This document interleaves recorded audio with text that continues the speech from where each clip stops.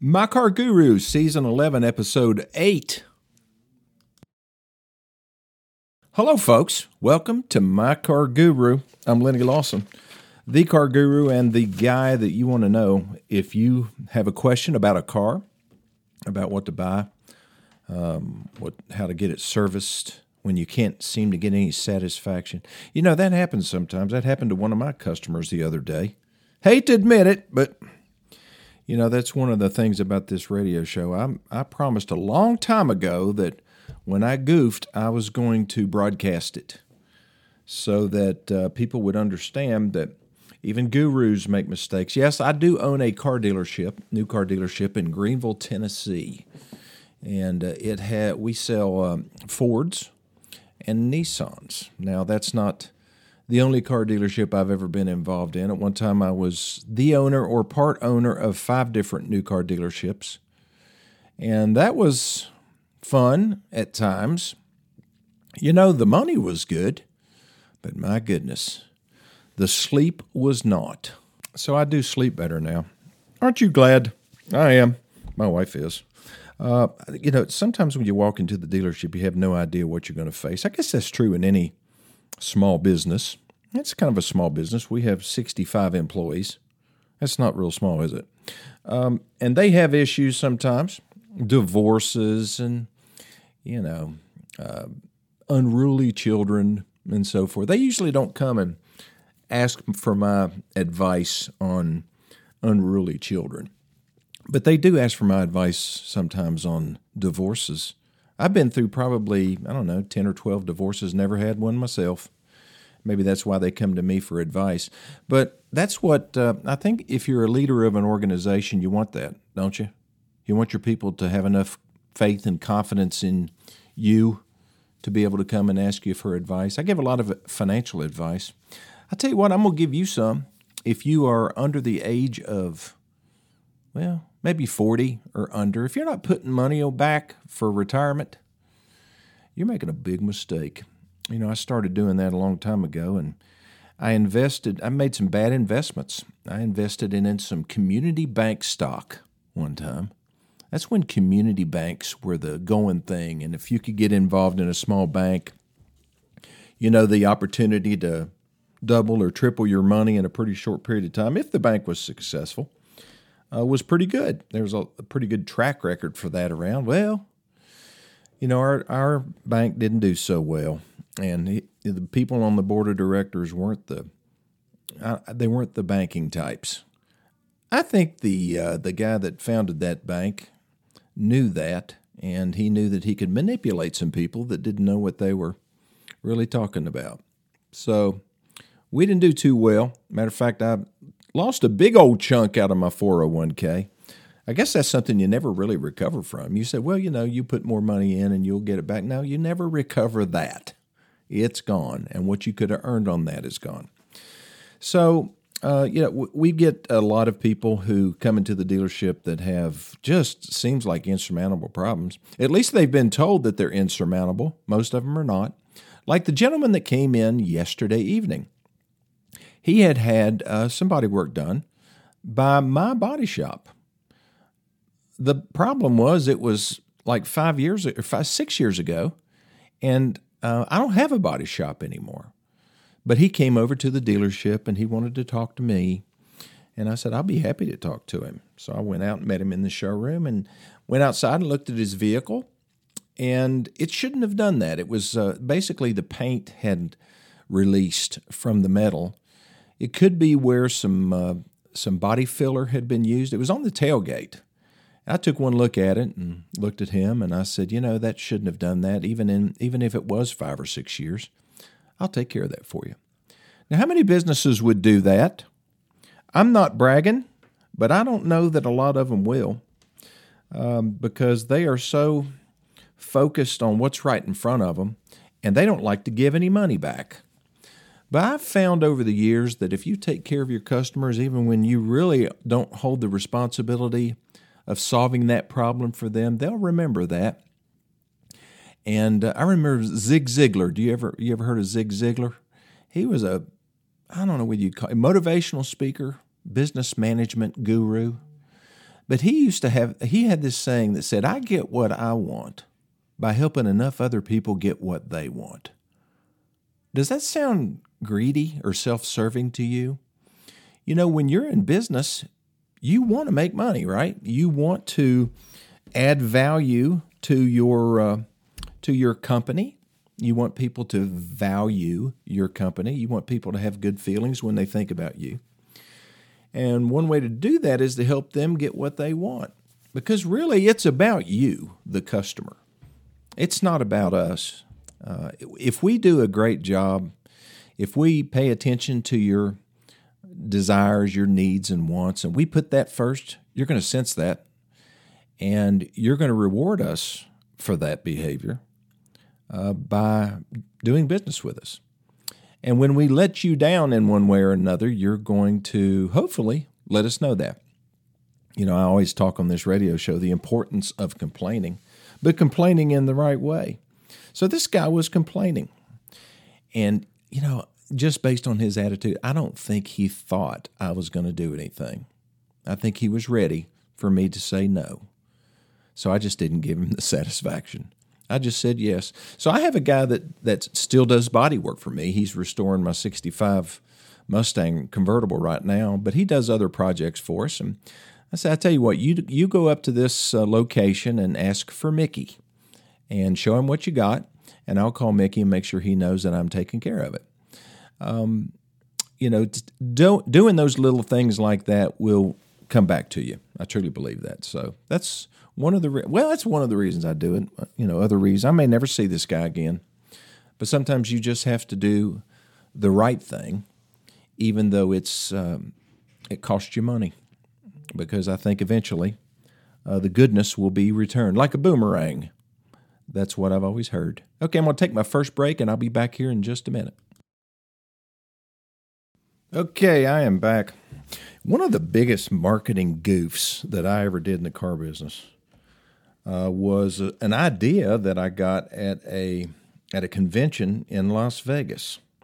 And it was called the program was called Tires for Life. You ever heard of that? Well, that was it sounded good. And so how did somebody get Tires for Life? Well, they bought a car from you. And if they bought a car from you, you promised them that if the tires wore out due to normal wear and tear, and if they followed certain guidelines, like they had to get a front-end alignment or four-wheel alignment every year, they had to keep their air pressures up. You know, they had to do their part as the car owner. I mean, you can't guarantee their tires for life if they're just going to never rotate them and not worry about air pressure and stuff like that.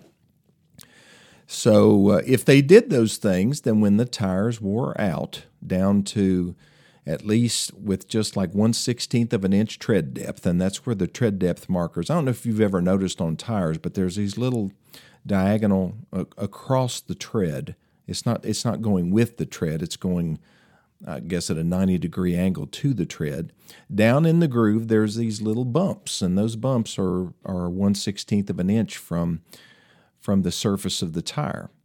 And when the tread depth gets down to that, the manufacturer of the tire says the tires are worn out. Well, I'm here to tell you that they're worn out long before that. If you wait till they get to 1/16 of an inch, you're going to be slipping and sliding all over the place, especially in the snow and ice, but even in the rain. Anyway, so that's just a lesson for you there. Don't trust the tread depth gauges on your tire. So the customer had a responsibility, several responsibilities, front-end alignment, and they also had to keep the air pressures right, but they also had to have all of their maintenance and repairs, whatever was done to the vehicle, had to be done at the dealership. Now, does that sound like a reasonable request? If you have all these things done and you maintain pressures and get alignment every year, if your tires wear out, we're going to replace them.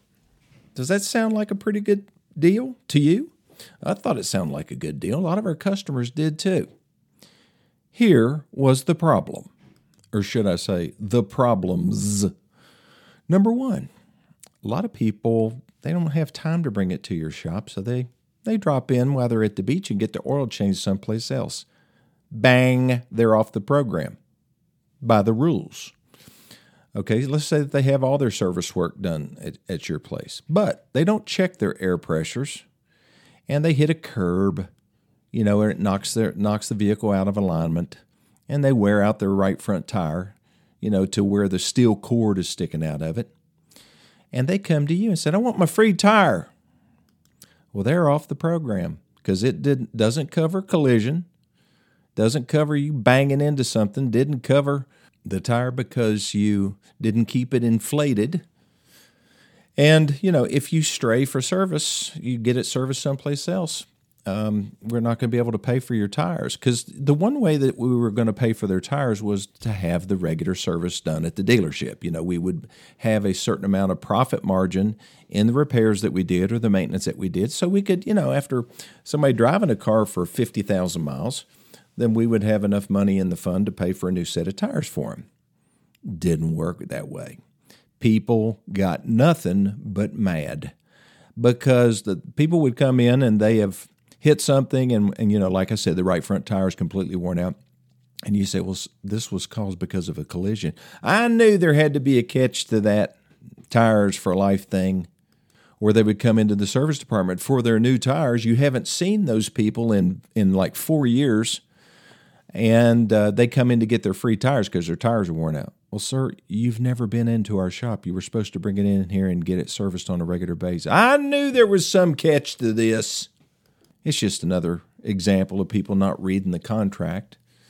And then you pull it out and they think you're playing some kind of funny games with them. It was an absolute disaster. What was even worse is when I sold several of the dealerships, one of the dealerships that I sold had Tires for Life. And most people knew that, I'm on all the TV commercials and all that stuff, so they knew that I was the owner of the dealership. But now the only dealership that I was involved with out of the 5 that had Tires for Life was dealership A. Well, that's one of them that I sold. I'm not there anymore, and that dealership didn't have to do Tires for Life if they didn't want to. Oh, boy. They would hunt me down. Like, for example, when I had the Ford dealership, which I still have now, people came over here for years after I had sold the Chevy store, wanting their tires. Well, you are Lenny Lawson, aren't you? Well, you're the one that put that advertisement on there, and I bought my car from you. Well, you actually bought it from that particular Chevrolet dealership. Well, you owned it, didn't you? Folks, I learned a valuable lesson. Never do anything for life. Well, with few exceptions, like committing to stay married. Some of my divorced counseling sessions could have been solved had they followed that rule. Now a lot of dealerships, including us, are doing a lifetime powertrain warranty. Are there stipulations to that warranty? You betcha. There's stipulations to everything.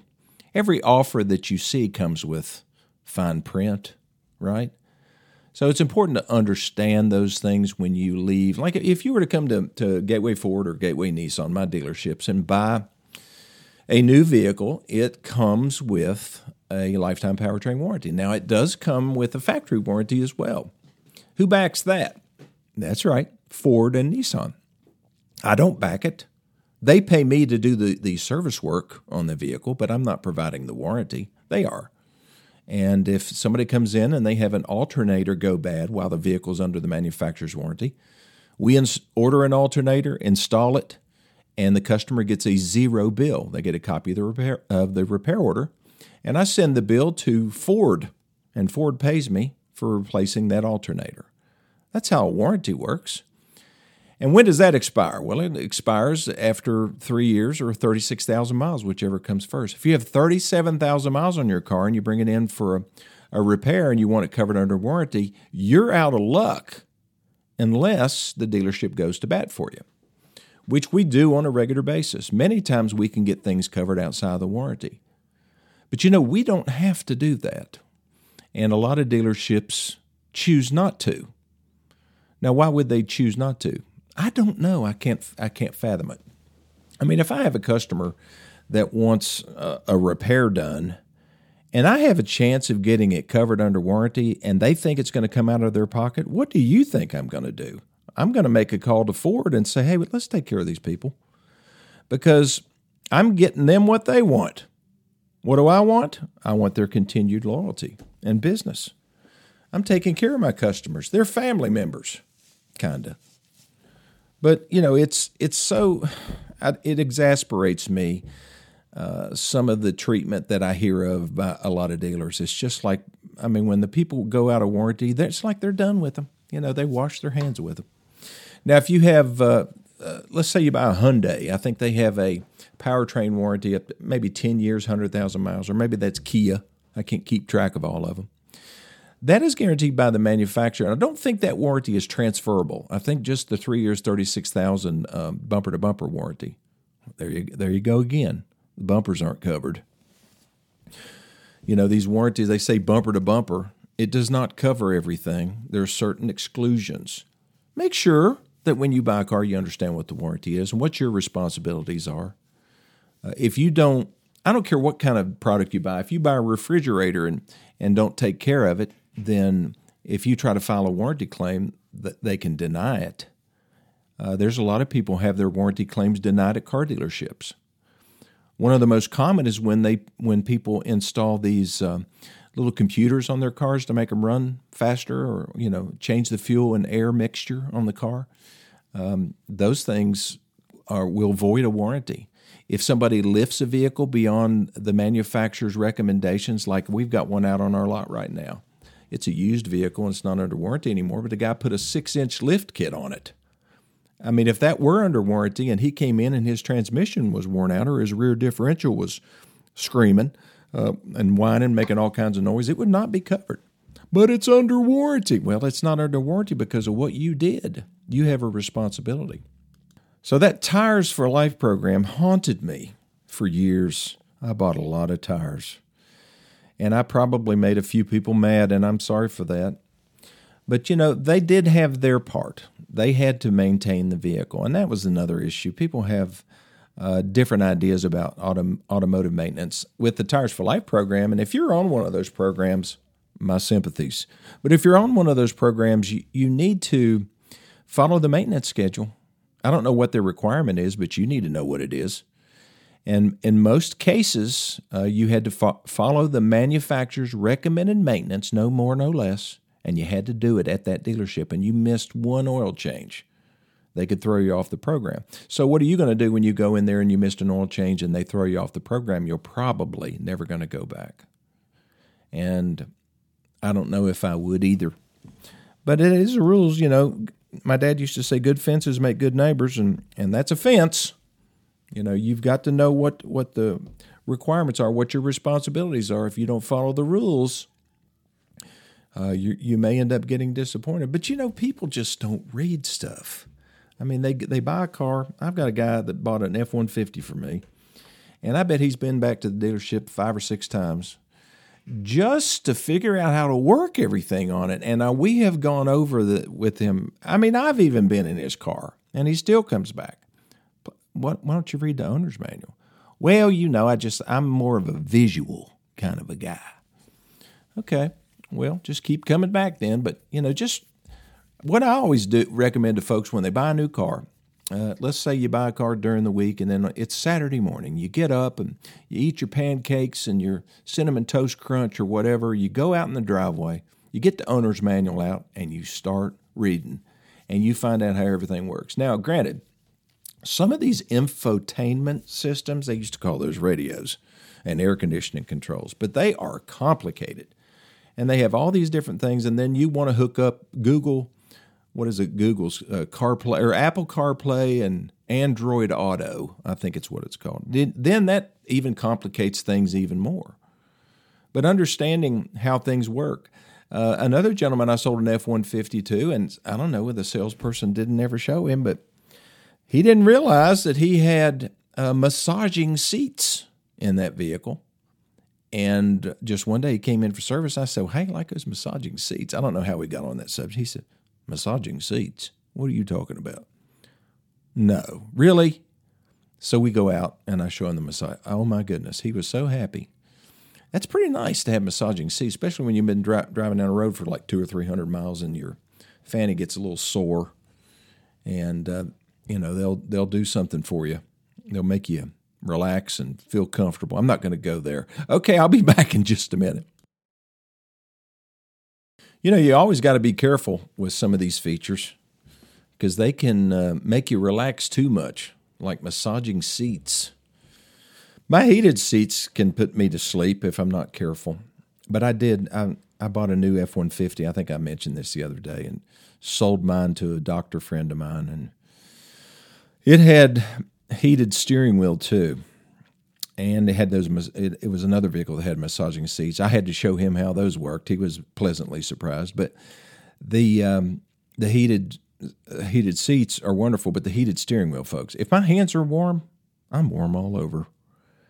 My new truck doesn't have heated steering wheel. They had to take it off. Apparently that they prioritized features on vehicles so they could build more vehicles because of the chip shortage. And apparently it takes some chips. I can understand chips to massage you, but I can't understand. I mean, how many chips do you need to make a steering wheel get warm?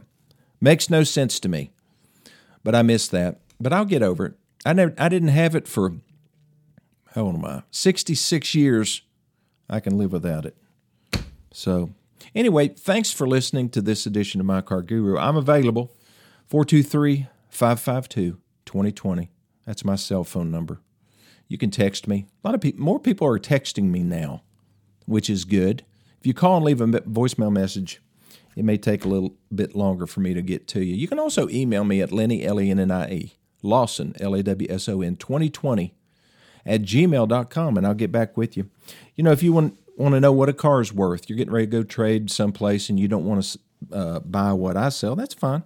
You know, if you're going to buy a Honda or a Toyota or a Hyundai or something and you have a vehicle, you want to know what it's worth, I'll give you some ammunition anyway. And, I mean, basically, if it were to pass my inspection, I'd write you a check for it. So that's a pretty good offer, isn't it? That's better than somebody wearing you out on Facebook Marketplace with offers and non-offers. Just call me or email me, and I'll be glad to help you. Also, we'll pull a free vehicle history report for you. So rather than you paying to have that done, and you pay and you don't even get to see all the information and you don't know how to interpret it, I do. So you can send me the VIN, the 17-digit VIN number. That's all I need, and I can pull the history on that vehicle and tell you if it's ever been wrecked, tell you if it was maintained properly. Where did it originate? Is it a vehicle from New York, or did it come from Florida?